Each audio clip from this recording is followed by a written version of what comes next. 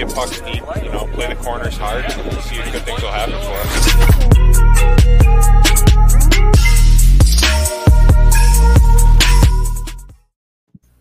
What's up, everybody? Episode 13. We are just dishing it. Excited to be back for another week of fun. Joined as always by our producer extraordinaire, Derek Hoskin. How we doing? My partner in crime on this podcast hosting, Mr. John Toods Tudor. Boys, what's up? We are deep into the playoffs. A lot of exciting stuff going on. It's golf season, as everybody knows. But Toods, let's start with you. How's it going, buddy? Struggling to hold it together here. Pens in Game 6 facing elimination on the island tonight. So, puck drops in probably about 10 minutes now. So it is on mute off to the side in my office here. So if at any point you see any sudden movements from me or anything being thrown across the room, you can assume the Islanders won up early and I am not okay. But, just excited for another good episode and great guest with us this week. Derek, what's going on with you, my friend?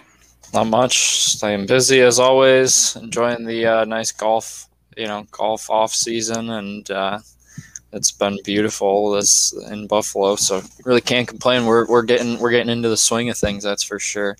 And I'm looking forward to seeing some reactions out of Tudor. I might have to toss the game up on the side myself as well. Yeah, there you go. Looking forward to that. But yeah, let's get right into it. I know we're going to have a ton to cover. We have a very special guest as usual. We're on a roll with the guests right now. Big one again tonight.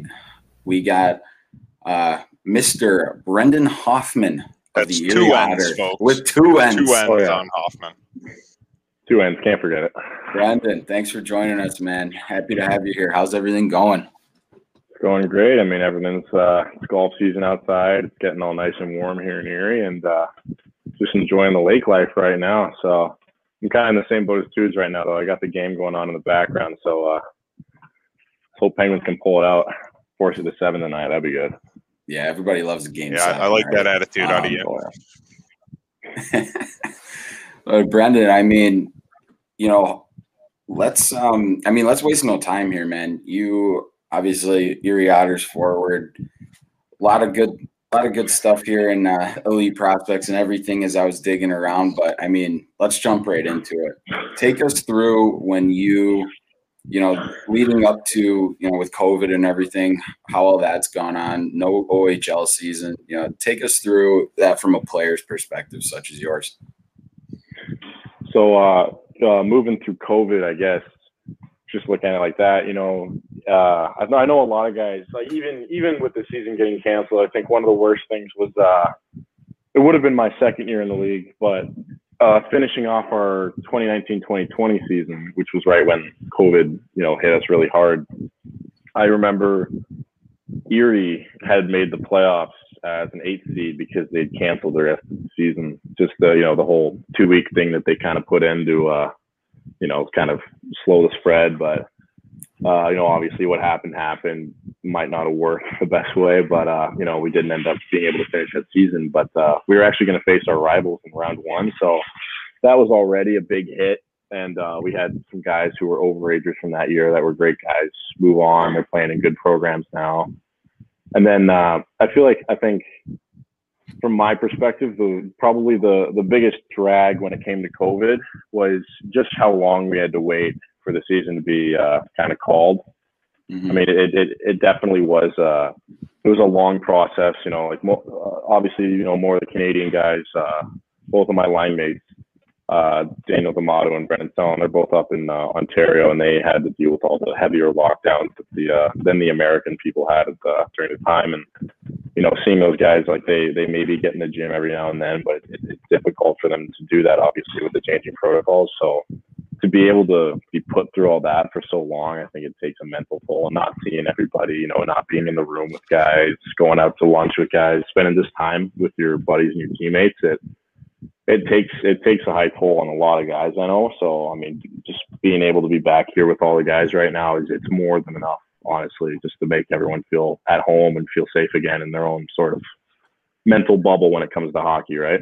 Yeah, for sure, man. What did, from your perspective too, how did you get through? How did you pass the time, try to stay on top of your game and shape, productive? What sort of tricks did you use to kind of stay with things? I got lucky because I was south of the border during pretty much all of COVID, and I got lucky that Erie was a good option for me in terms of training and ice time. Same with when I was back in Charlotte, my hometown. They were able to offer me like good amounts of ice when obviously the restrictions and mandates allowed us, and whether that's more than the Canadian guys got at the time, not entirely sure, but I'm grateful that I was being able to be given that opportunity to at least train during the difficult times that COVID brought. But looking at it through a mental aspect, I thought it was more like, every guy kind of hoped we were going to have a season, whether they were more optimistic or less optimistic about it. We had a lot of guys saying it's starting in September. We had rumors saying it's going November, rumors saying it's going January, and you get all these guys getting sucked into the rumors, and they kind of get in their own head about, is it going to happen? What do I need to do? How do I need to get ready for it if it happens now versus later? And I think for myself, I just kind of focused on every practice and every workout as kind of like a mini game in its own right. Mm-hmm. Obviously, you're missing a lot of elements like fans, all the stuff that a game would have, but you look at a workout as your practice. Make sure you get what you want out of it. Work your tail off when you can, and when you get to the on ice, it's game time, right? Yeah. Take people on like you would in a game. So that was my mentality getting through it. And I tried not to focus too much on the rumors. I tried not to let myself get sucked into it too much. Admittedly, at some points I did. And it was sure. More and more you do, the more heated you get. And that's not the mentality you want to have in the state that a lot of guys are in right now in terms of sports. Yeah, Brendan, I just wanted to kind of get into too, what's your day-to-day looking like now? I know you said some of the guys are back. You guys are able to be together a little bit more. Obviously, no games going on right now, but what's the day-to-day for the Erie Otters looking like right now? Well, actually, as of today, I guess I can give you guys a pretty good rundown. So we got some guys from Canada down here that are, they're staying around town, and they obviously got COVID tested, and they tested negative, and they got over the border safely with passes or visas or however they did, and they come down here, and we're getting ice because a lot of the mandates in area are very relaxed as opposed to other parts of the country. So I think we're actually around the end of this month. I think we might be going maskless for people with double vaccines. And we're almost at we're almost at 65 or 60% vaccinated in the state of PA, if I'm not wrong. Not quite sure about that number, but I know it's close. But we have guys down here, and for example, I know me and my goalie Aiden Campbell, who's staying with me at my house right now. We would wake up like 7 o'clock, go to the gym around 7:30, work out from about 7:45 to about 9:15 ish. 9:15 to 9:30, you go grab a quick bite to eat, maybe a bagel from Timmy's, and then 10:30 to 12, I'm hitting the ice with myself, 9 of my teammates, and I'd say about 10 to 11 guys out of town coming here to skate, all from OHL, a couple from American leagues and stuff like that. But like these are guys you know about and know personally, so you get to be closer with these guys. I met Logan Mayu and Bryce Montgomery, who are two big names going to the draft this year at the skate today, and they're both great guys. And I mean, they definitely worked hard, and they earned the right to be able to be at this thing and perform in front of scouts. So it's good to know that they're better people behind they're good people behind the the persona of the hockey players that they already are. Yeah, for sure, man. I want to jump back though real quick before we keep going here. Growing up, you grew up in Charlotte, correct? Yep. Yeah.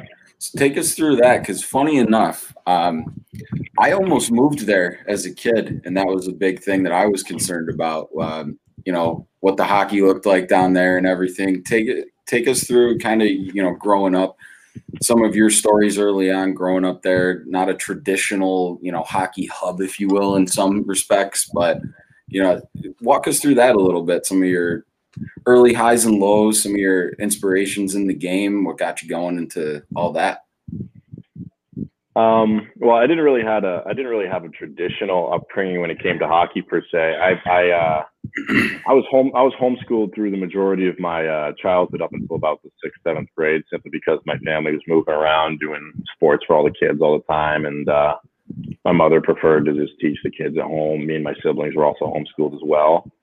The first time I actually came into contact with hockey in my life, I was going to it was a school skate. I don't know how we got other kids, considering I was homeschooled. I don't know how we got other kids to go there, but we went there, and I went to a rink called the Extreme Ice Center at the time. I don't even think it was open for more than 2 years at that point.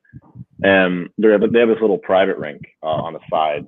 You walk in, there's the 2 big rinks to the side, and then you look in like kind of the back corner area. There's a tiny rink called the Puddle.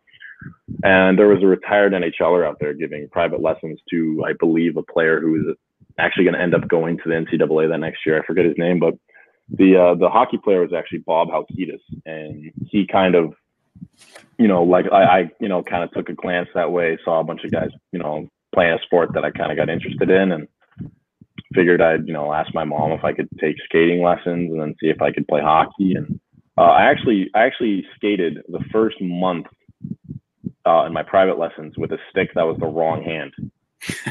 So, and that was weird because I don't even quite remember why, but I remember I used a left-handed stick for at least 2 to 3 weeks in my first lesson. And then Bob obviously switched me to a righty because he kind of had a feeling I wasn't comfortable. But after that, I kind of, grew up. I was playing up a couple years. I kind of just found my niche in terms of, the sports that I wanted to play. I play like lacrosse, growing up as well. So that obviously kind of connects pretty well with hockey. They also have, they had a couple teams running out. They had the Charlotte Checkers around that time, but they were ECHL instead of AHL now that they are, because the AHL team at that time was the River Rats. I think that was running out of, I forget it was in New York. It was in New York City, but it was like a city in the state of New York. Albany. Yeah, Albany River Rats. Yeah. Yep. So, yeah, because I remember we had an ECHL team. There was 2 guys. There was a guy named Dusty Jameson and someone else. And the one guy I ended up finding out actually kind of recently was like a really good skater, and he got drafted from the O into the NHL. I remember him mentioning the OHL to Bob Halkitis when he was talking about me, because he thought I could maybe make it up there, but that was way in advance. Mm-hmm. But I ended up playing for the Atlanta Fire for a couple years. I went to Pee Wee, Quebec. I had a great experience there when I billeted with an amazing family that took really good care of me. After Pee Wee, Quebec, I attracted interest from a coach in Toronto in the GTHL. And my dad kind of sat me down when I was 13 and said, if you're going to take it seriously, you got to make a big boy decision. Like, if we're going to have you go up there and play hockey in this big league in Toronto, the hub of hockey, you're going to have to take it seriously. You're going to listen to your mom. No, you're not going to talk back. You're going to do what you need to do. And I kind of looked at him. I was like, yeah, I'm down. And I mean, I haven't regretted it since. No way in hell. And I mean, I went up there. I got drafted by Erie in the 7th round in 2017. And it was definitely a weird upbringing, because I mean, I never imagined I would end up going from North Carolina to Atlanta, Georgia, to Quebec City, and then somehow ending up in Toronto playing in GTHL. And the even weirder part about it was that my teammate, one of my good friends on my minor midget team, U16, his dad was childhood best friends with Bob Halkitis, who taught me how to play hockey. Oh, wow. And it was kind of just like small world kind of scenario. Right. And I'm just sitting there like wow. But that was kind of summary of how I kind of ended up where I am today. So you ended up leaving home at 13, 14 years old, going all the way up to Toronto in another country, leaving the family, and just kind of going all in on hockey. That's pretty incredible. Well, man, my mom went with me for the most part. She was there with me a lot of the time. I mean, really, she did a lot of work. Parents do an amazing amount of work for their kids in sports, and my mom is a saintly woman for being able to put up with me at that age, and all the drama that comes with it. Like, Yeah. 13 to 14-year-old hockey boy in an all-boys school in downtown Toronto. I went to St. Mike's too, so that was another whole half the stories. But that school has done wonders for me, and my mom did such an amazing job taking care of me, and being able to be there for me. And my dad, when he could visit, he was amazing. He was very supportive, and he worked very hard so I could get myself to where I am today. And I'm very grateful for what they've done. I mean, yeah, you can't thank them enough, right? So yeah, it means the world to me. So that's awesome, man. So I want to ask too. Seeing the elite prospects here, they got you listed at 6'3", 212 pounds. I mean, wow, dude. Throwing the body around a little bit, like, were you always kind of a bigger kid? Like, did you hit a growth spurt? What? Take us through that. That's impressive, dude. I think that measurement might have been taken, a year and a half ago. So I think I grew a little bit more. I'm around 6'4" now, at about like 225-ish, 230-ish. So I put on a little bit of weight in COVID. Not sure if it's the best kind of weight, I mean, DoorDash ain't been helping, but right. But you get what was it called? I remember looking down at the sheet that I had. I had a weird amount of belly fat when I was a younger kid for some reason. I remember there was a gym I went to, Athletes Zone. They kind of take down your height and weight. And they did it for like 13 and 12-year-olds, right? First time I got to Toronto, I was 5'4" or 5'3", at about 125 pounds. And I remember my trainer was like, you got to get strong, got to get a good base, good hips, so you can battle it out when you're maybe not as tall as anyone else. I came back that summer. I played lacrosse, and my calves were burning every day, and I think these growth spurts crazy. I went from 5'4" to about 5'9" in a summer, wow. And then that was my first year in the GTHL. So then, because I went up to February, so I couldn't play in the GTHL. I finished my school year, Then I went back the summer, and I came back a little taller. So my coach was happy to see I got taller. And then after my first year in the G, I went from I didn't gain any weight though, which was weird because I only gained about 10 pounds, and I went up about 6 inches in height. So doctors were worried I was going to get I was going to be skinny. I was going to maybe get thrown around, break a bone and stuff like that. I did look pretty. Looking back, you get those photo memories in your camera roll sometimes. Oh, yeah. Dear God. I had buck teeth. I had a huge gap, braces. I had the buzzed hair that they give you. And I looked like an experiment child. It was a rough time for me. But I'm glad I whittled that one out. And, my mom stuck with me through all the questionable haircuts that I decided to get. And it turned out pretty well because the summer before my draft year to the OHL, I actually went from about 5, and this was weird too because I remember I barely even noticed I grew this summer, but I went from about 5'9" to about 6'2", and I went from about 38 pounds to 189. Jesus. So it was a really weird summer because I remember I got set up with a strength coach. And I ate pretty healthy, but I was the kind of kid that if I was given the choice between chicken, broccoli, and rice and a peanut butter sandwich with a big glass of milk, I would 100% take a glass of milk any day of the week. So I was eating kind of unhealthy, but not really unhealthy for a kid. But the guy, he set me straight for a summer, and it paid off really well. And it's been, I was kind of the first big step in taking nutrition seriously. So. No, obviously, ever since I got to the O, being around guys who are bigger and older, guys who are making it pro. That's Penguins just ripped Jeff Carter 5-hole. That's a big one. Yeah. What a weapon! Yeah. What a weapon! I know. We talk about that trade deal, dear Lord. Oh my God! Absolutely fleeced. Came back from the grave to start coming in clutch for Pittsburgh. I love it, but I got lucky because I had a lot of good role models in my first year in the OHL, and they kind of taught me how to, take myself, hold myself accountable for my own body and the way I eat. And it's paid off pretty well. So I like to think it has at least. Now, is that a program that the team sets up for you guys with nutritionists, or is that something that as individual athletes, you guys all just hold yourselves accountable with? It's kind of something. It's not necessarily something you do at least from my perspective, it wasn't something that we had as a team. I mean, obviously they set you up with the weight rack, what you do day in, day out. And I mean, if you're slugging back pizzas and wings, they're going to notice in the gym, and they're not going to, they're going to say something about it. But I think a lot of it came from, when you go in and this is kind of one of the underrated things I think a lot of guys don't really value, and I definitely didn't value in terms of when I started to try and take care of my own body in terms of a nutritional standpoint. Guys really do got to learn how to cook. Like, if you can learn how to just cook, like even a basic thing like rice, chicken, and steam some broccoli up, put that in a Tupperware, save it for tomorrow. Mm-hmm. Healthiest thing you can do for yourself, right? And a lot of guys sometimes will, they won't maybe pack something, or maybe they won't bring something from home. They go to Chipotle, grab chicken rice. It's an easy out option, right? Mm-hmm. But yeah, it was something that more the players controlled as opposed to the staff or anybody like that. Yeah, that's awesome, dude. What's your you cooking much then? Or is that what you're hitting at? What, you got a couple dishes you whip up? Oh, I am a pasta freak. I need to stay away from that stuff.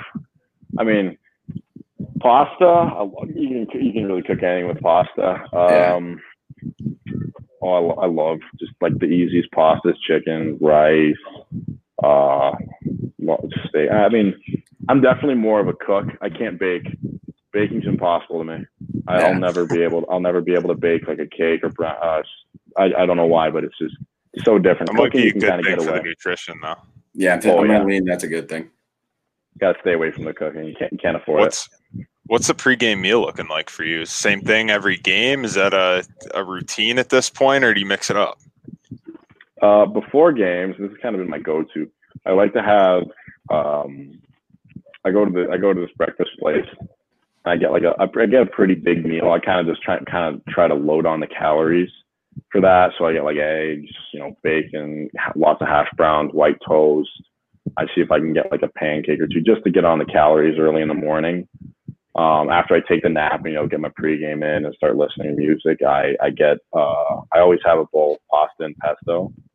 And I typically try to get the ingredients that kind of reduce fat and reduce unnecessary like any sort of unsaturated fats or anything. I try to get like healthier versions of like cheeses or something like that, or like I do substitutes sometimes, but it typically levitates between pasta and pesto and like a chicken and rice and like quinoa, something like that. Just something quick I can kind of whip up before I have to head to the rink and get ready for the game.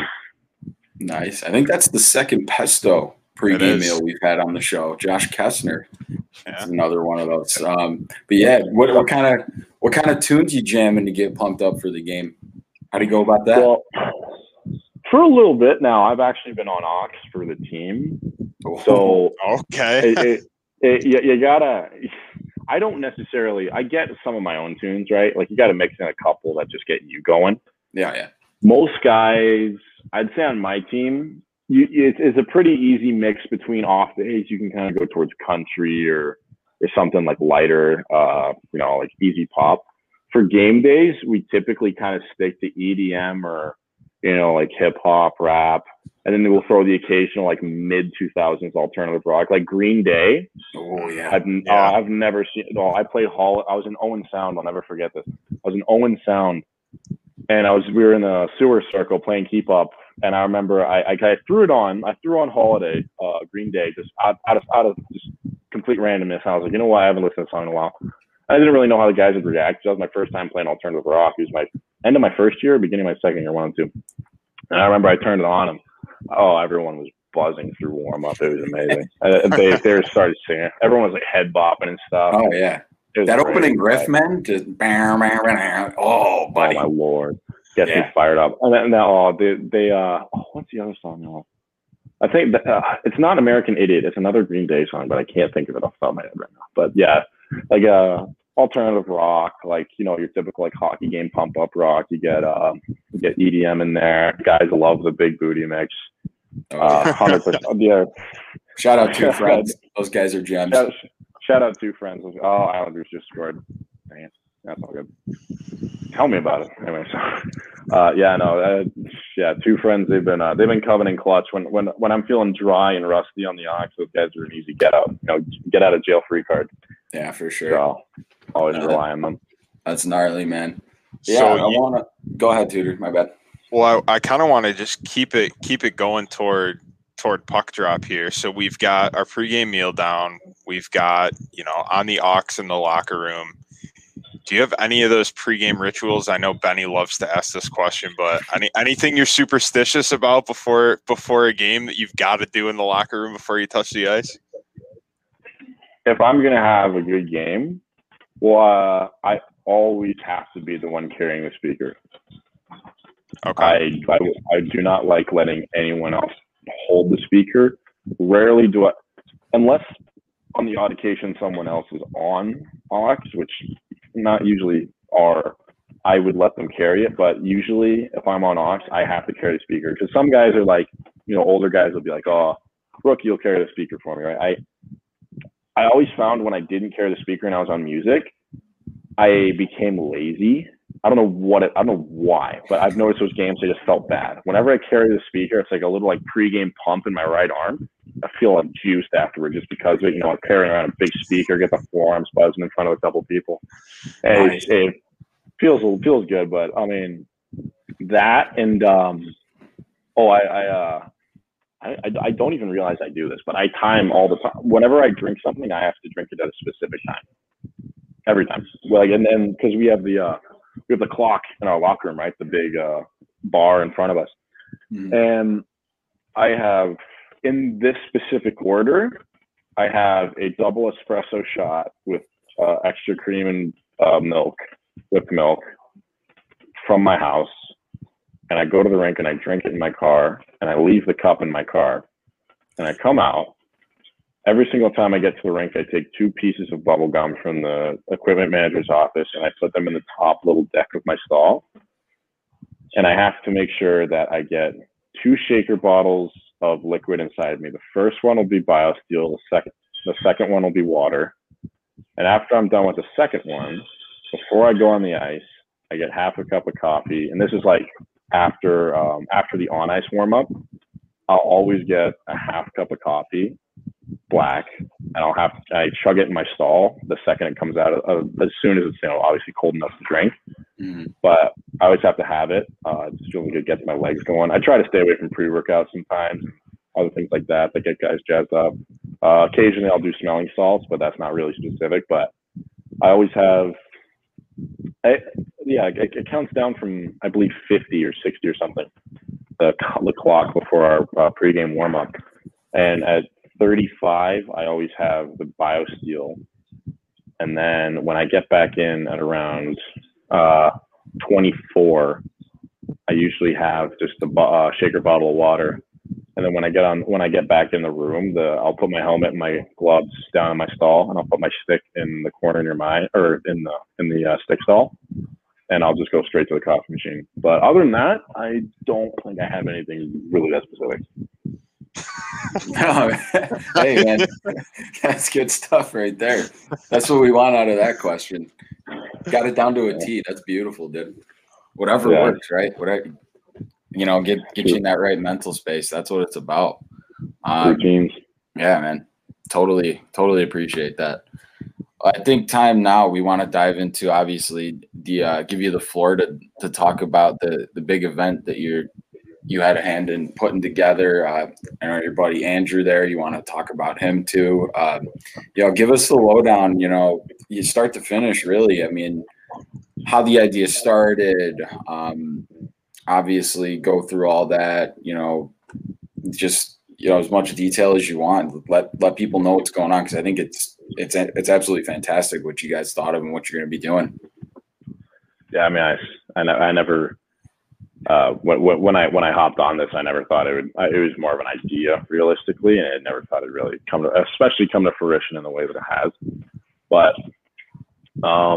when we have around early April was the time that they had given us the funding for the OHL scholarship program. So it gave money for all the guys to take into their college courses. And that was kind of like, some guys kind of took that as the end of the season because they were like, oh, they're giving us our money. They're just basically making sure we get our education out of it, and they're not going to, worry about us having a season. And then right around the beginning of April, there was a rumor that the season had already been canceled, but they were just waiting on a, official announcement. And Andrew had reached out to multiple players around the league on each team. I forget who we reached out to specifically on our team, but what ended up happening was I kind of heard about it through the teammate, and he had the idea that he was going to start. At the time, I think he was thinking of a tournament or a team for a tournament, or like a whole league for like a COVID, OHL players who were affected by COVID. And obviously at the time this looks like a great idea, but it's he did a lot of work in spearheading it.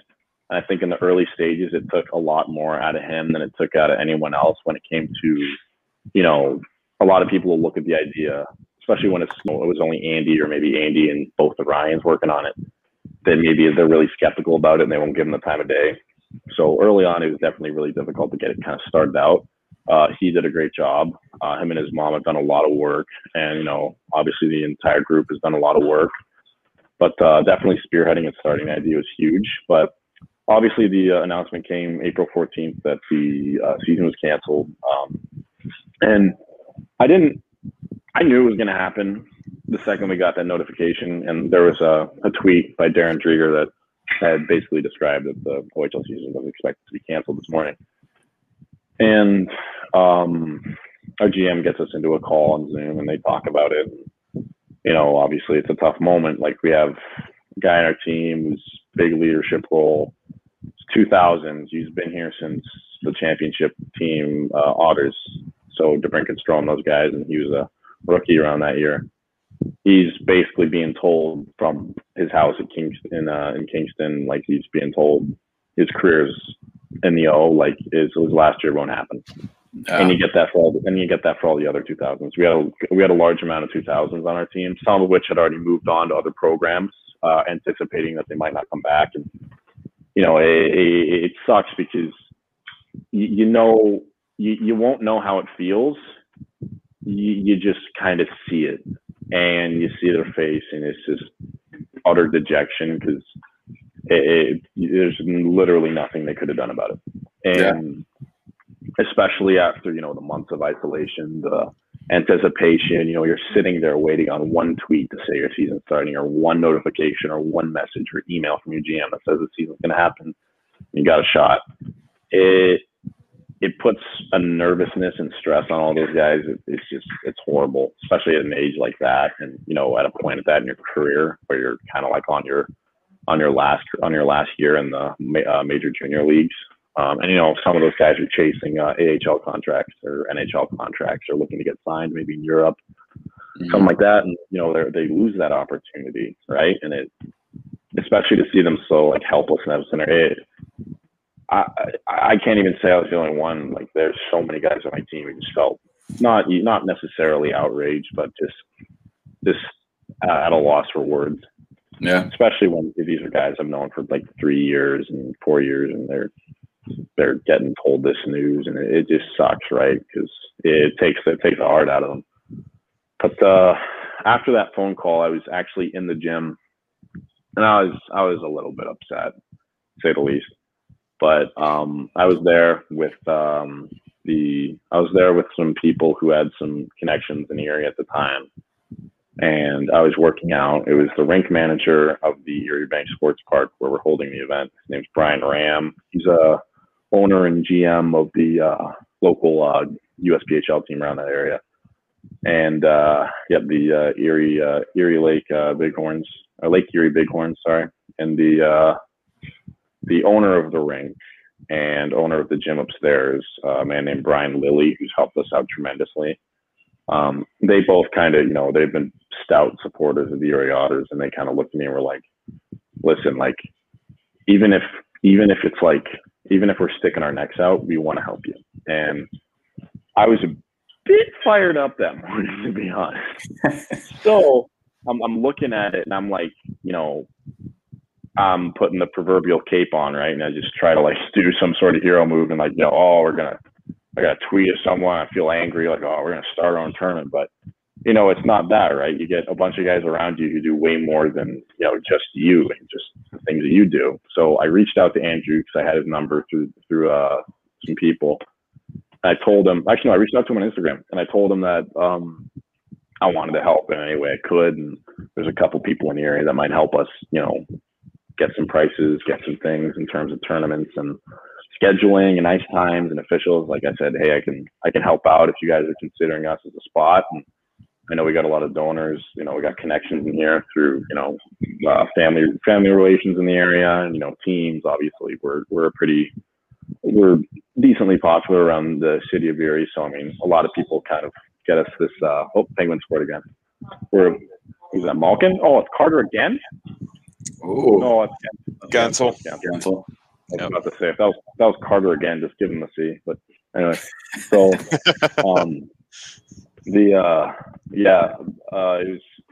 I was kind of just saying, you know, I said I'd be willing to help no matter what. And at the time, I think we were selecting between Cleveland, a place in Michigan, a school in Michigan, Orchard Lake, and I had then presented Erie. And we were kind of at the deciding stage, but after a point, after we got pricing and, you know, like hotel and all that stuff kind of figured out, we ended up going to Erie. And, you know, Andrew did a lot of work in already getting the basis of the tournament laid out and how he wanted it to go and how he wanted it to work. And him and his mom did an incredible amount of work, and their agent and Ryan Beck and Ryan Humphrey and their parents and their agents did a lot of work. I just kind of hopped in at the right place at the right time. And I got them connected with some of the people in Erie, and we were able to kind of form a pretty consistent schedule and a pretty consistent layout of the tournament that kind of allowed us to, you know, look more positively at this being an actual event as opposed to just an idea. Yeah. I think we, at that point, we had decided upon Erie early May, I think, or late April or early May, around that range. And then, you know, sponsorships and, you know, players we actually had to start reaching out to players. And this is kind of something that people kind of didn't really know about, but is something that we kind of had to battle through. And Andrew definitely had to battle through it more than I did, was actually getting players to sign up in the first place. Because you get a lot of people who look at the event and they're like, especially Canadian guys, right? They're going through the event details, and they hear it as a rumor, right? Because it wasn't public, so they hear it as a rumor for their agents, and, you know, rumors can start any sort of stuff that you don't want people to hear about. So a lot of people were kind of wary about coming over. There's a quarantine issue of going back and things like that. So we initially had trouble reaching out to people and getting them to come over. Obviously, we had some success with some guys who were really, you know, they were willing to come over or take the quarantine, you know, doing whatever they can to just play on the ice, right? Mm-hmm. That worked out really well for us. We got a good basis of guys who were coming here initially. And I think it kind of progressed where we kept getting more and more players. And, you know, we started figuring out jerseys, medical insurance, reps, timekeepers. You know, a lot of the guys around me helped me with that. We did a lot of the people in the area, you know, originally part of PVHH, you know, the legal group that we have and the representatives we have in that group. They did a lot of amazing work, and, you know, they're definitely the people who should be getting all the praise in terms of getting this to happen. After all the legal stuff and the jerseys and the socks, we had sponsorship offers. We had, you know, Instat. I don't know if you guys know. Do you guys know what Instat is? It's the video technology that most teams in the OHL and some pro teams use. They track everything. I watched a video and a presentation on these guys when they came to Erie. Oh my God, these guys track everything. They stop a game maybe every second to analyze a statistic, like a missed pass, a pass that was on target but was fumbled, right? And they have hundreds of thousands of categories to, you know, categorize stats in and order them by time, player, area of the ice, team, like everything. It's absolutely insane. The work they do is amazing. And they reached out to us looking to help us out, help us with the video and all that stuff. So those guys do deserve a lot of credit, and they've helped us a lot in terms of the video aspect and attracting a lot of people to this event. It slowly started gaining more and more traction. I had a couple people. Oh, Islanders just ripped. Dang it. Paul Marion? Oh my Lord. How does he have a 5 o'clock shadow after shaving in the morning? It's amazing.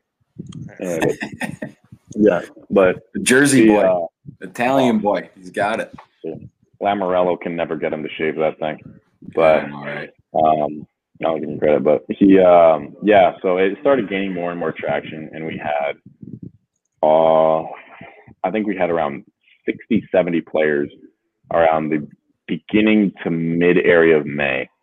And we knew we had to get a lot more players because our original plan was 8 teams, 8 to 9 games per team with a prospect game at the end for first-year draft eligibles and younger guys that scouts wanted to see.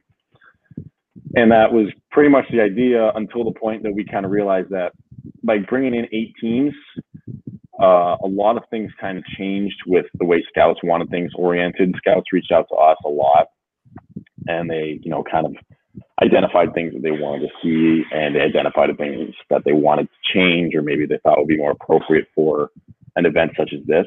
Mm-hmm. And we definitely have been helped out a lot by them and their editing and all that stuff. And we ended up going down to 6 teams and leaving 2 teams at the end to be a prospect showcase. We ended up going down to about, our original goal was like 160 odd players, and we ended up going down. We had to cut a good amount of guys to actually get to the limit, but we got to 110-ish range around in total. Those where we're at right now. And obviously it's worked out pretty well. I mean, all the teams are pretty much set at this point, but at the time we had to change around a lot of scheduling so we can accommodate a lot of the NHL scouts coming in because, it's a lot of traveling to do, especially at that time, because you had the U18 Worlds and you had you had a lot of stuff going on with the border at that time because Canada was just gone into that huge lockdown. Mm-hmm. And we didn't know how long that was going to last.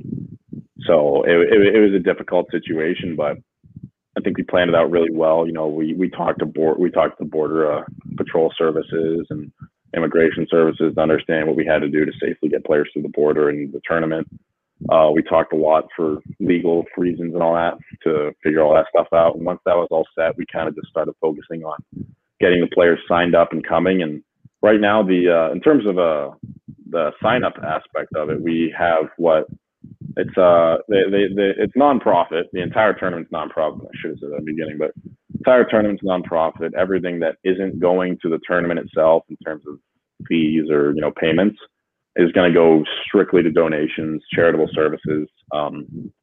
Right now, we're kind of figuring out where we want to donate all of that in terms of, and if we get anything extra, and the money that we have, that'll be extra. But that was kind of the big point that Andrew and I and Ryan kind of made before this all happened. Like, we don't want anything. If you make profit off this, it ruins. I think Andrew said this before, but if you make a profit off this, it isn't anything different than what people have been trying to do to these guys for so long, which is take their money in a situation where they feel vulnerable, where they feel like they don't have anyone having their back through COVID and things like that. Yeah. And I mean, it played out pretty well too, because we had the registration includes hotels, basically everything you do on the ice, including your hotel room, all medical and legal information, insurances and all that, liability waivers, extra equipment if needed, and all the other things that you need to play hockey. So, I mean, everything financially is pretty much set and stable. And I think from this point on, we're kind of just waiting for the tournament to happen. So it's been crazy, but yeah, I mean, honestly, if you asked me back in mid-April if I thought this would get to this point, I'd think you were joking. Seriously, it's incredible. Oh, and that's awesome to hear. You guys from different teams, different organizations really coming together, making the best out of a really shitty situation. And, seeing that it's got all the way to this point, you guys have dates set, like the tournament's happening. That's super exciting. And it's going to be a huge thing for a lot of guys who, like you touched on earlier, that, that maybe they were aging out this past season that got canceled, even some younger guys who were looking to showcase their stuff too in front of scouts where, they just didn't get the chance to this year.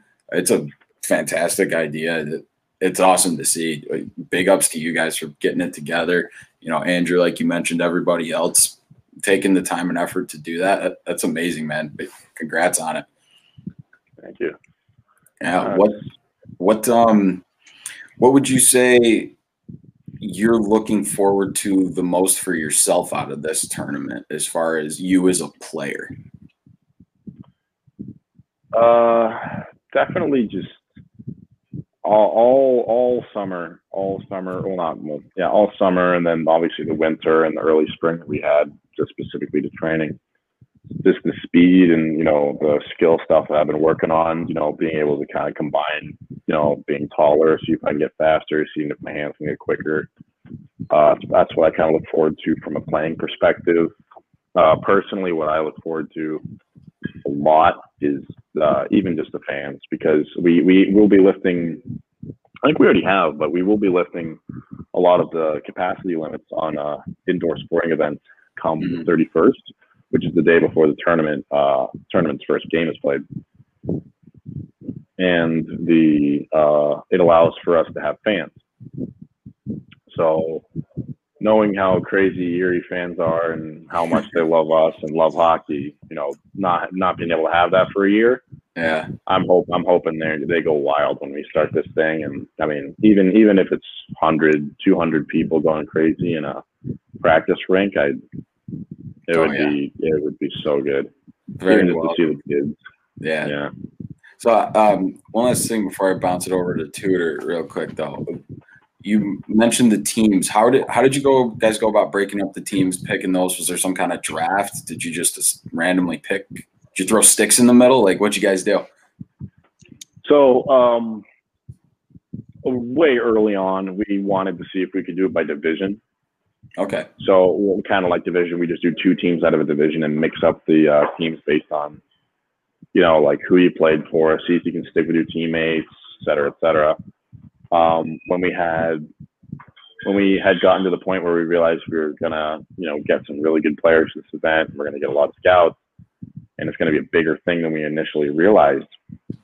We began thinking about working we began to think about, evening out the teams from a statistic and age standpoint, just kind of knowing how certain players play and how good players are across the league, and being able to divvy them up based on, like what we think would be an even lineup, and trying to keep guys with their teammates so they are comfortable and they're not playing, with people they don't know.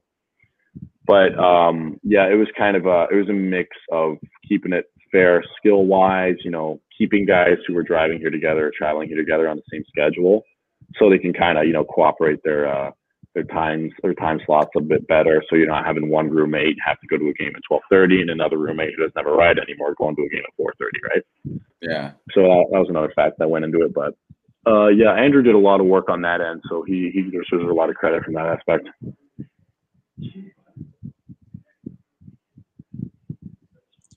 And Brendan, kind of throwing it back to Erie a little bit here. You talked about the fans, how much they support the Otters and kind of everything that you guys do. What's it like playing in Erie? I mean, not like a pro sports town, right? So are you guys kind of the big dogs in town that everyone tries to come out to see, or?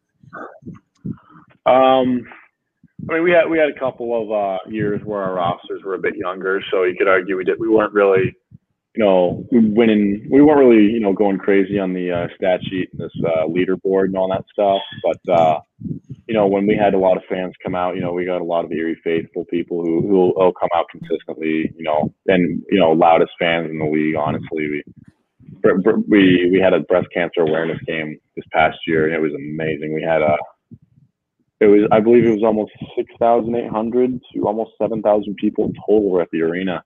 Oh. And I didn't even realize game up here. Yeah, easy there. Yeah. We're missing one part of our stadium too. We got the flat wall near the one end. So but we got a crazy amount of fans. I didn't even realize it. I was actually starting that game with my line. And I went out there, and I remember I was on the line, and I just kind of looked around. I was like, I normally, where there's some like empty spots and some like gaps between fans is all filled, and it was crazy. And I remember we ended up scoring the first goal of that game, and it's loudest I've heard of a rink in a while. And it was it's something that it really is a privilege to play in front of those fans, and being able to just do anything in front of them, especially, having their support at your back, seeing them at team events, fan club meetings, even just outside of town, whether they recognize you or they ask you to play or they see something you're wearing. It's, it keeps you professional, but it keeps you humble in a way. So it's a good mix. Do you guys get, much interaction with some of the alums from the program there in Erie? I mean, there's obviously, some big name NHL guys that have come through there. I mean, recently, obviously McDavid, DeBrincat, those kind of guys. But I mean, do you guys get in contact with any of the old players from the program, and do they offer you guys any advice? We had, I know there's a lot of guys who are, big NHL names now. And, you got older vets like Mike Rupp and guys like that who run through the program. And in terms of like the championship team, I feel like a lot of their imprint on the Erie community and the Erie culture, the Otters culture, was kind of more of something that where it was something without words. It was something they more, showed through their play on the ice and, how efficient they were. And, for example, you just to take it as a hypothetical example, you look at a guy like DeBrincat, who obviously is a smaller guy. He's, not crazy physically imposing, but guy knows how to put the puck in the net, and he can work his tail off to get the puck in the back of the net no matter what. And, that leaves a lasting impression on guys who come into this program, and, you get guys like bigger guys like the Radish brothers are both big names in Erie, Strome, Sorelli, Fogle, guys like that, who may have only played 1 or 2 years, but have had such a huge impact on the culture around surrounding this team. In terms of coming back, I know I've talked to a couple alumni who are, they want to help out any way they can at the event and things like that. But I'd say most of their impact from a advice standpoint and a leadership standpoint, motivational, comes from just the stories you hear, the video you watch, the our whole deck room, our whole locker room is decorated with like banners, championship team photos, quotes on the wall from that team. And it's good. You hear all the stories about the coaches who coached that team. Like, that team was so tightly knit. No one had an ego. Everyone played their role. Everyone knew their role. None of the rookies were getting too high. None of the vets were, trying to rag on anybody. None of them were, egoing anybody. It's just perfect mix of a team, and they had their hearts in the right places, and they were willing to work for the results. So definitely something that you look up to whenever you come inside the locker room or you're a part of the team. Absolutely. That's awesome. That's great stuff, man.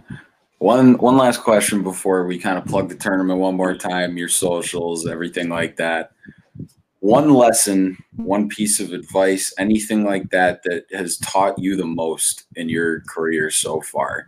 You got anything off the top of your head? If I had to give anybody advice, hypothetically, if you look at your younger self, I mean, you can say don't give up and try your hardest all you want, but I'd say for advice, that's a good question. I'd say it for the end. No matter what, in my opinion, and absolutely no matter what, never be afraid of change. The one thing in your life that is a constant is change. And you have that when 13-year-old kid from Charlotte, North Carolina, who's seen more farms than skyscrapers, goes to one of the biggest cities in the world to play junior hockey. You get guys on my team who are from Toronto and Mississauga and stuff, seeing big towering skyscrapers most of their life in large cities, large city centers, coming to Erie, where it's a smaller town, but the culture is big here. And you can't be afraid to change, whether that be as a player, whether that be your mentality, whether it be physically or diet, anything, you can't be afraid to change. Because the second you fear changing and you don't want to make yourself better, you lose the ability to become better. You lose the ability to adapt and overcome. Because there's no single hockey player who's been the same player that they were since they were 15 years old or 14 years old, and they made it to the NHL. Man. They changed how they shot. They changed how they slept. They changed how they carried themselves. They changed how they talked to their teammates. Everything. Little things like that go miles. So that's one thing I've learned. Awesome, man. That's a great last one. That's going to be a good quote for us to post on the socials for advertising the episode. That's a great one. Glad I remembered to ask you that. But I mean, one more time, man, plug the tournament, the dates, where people can find information on it and everything like that. We'll be sure to tag you and all that stuff, but I want you to say it and all that. So. Yeah, so it's the PBHH Invitational. The actual dates will be taking place on June 13th to June 1st to June 13th.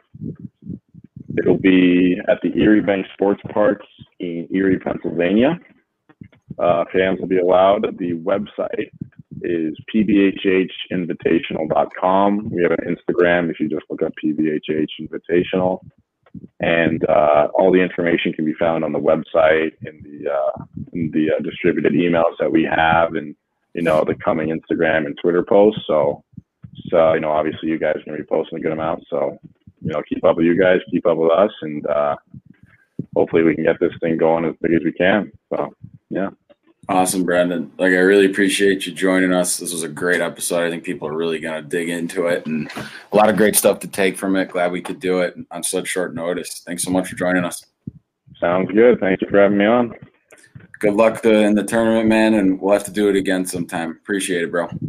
Sounds good. Let me know. See you around. Appreciate you coming on, Brendan.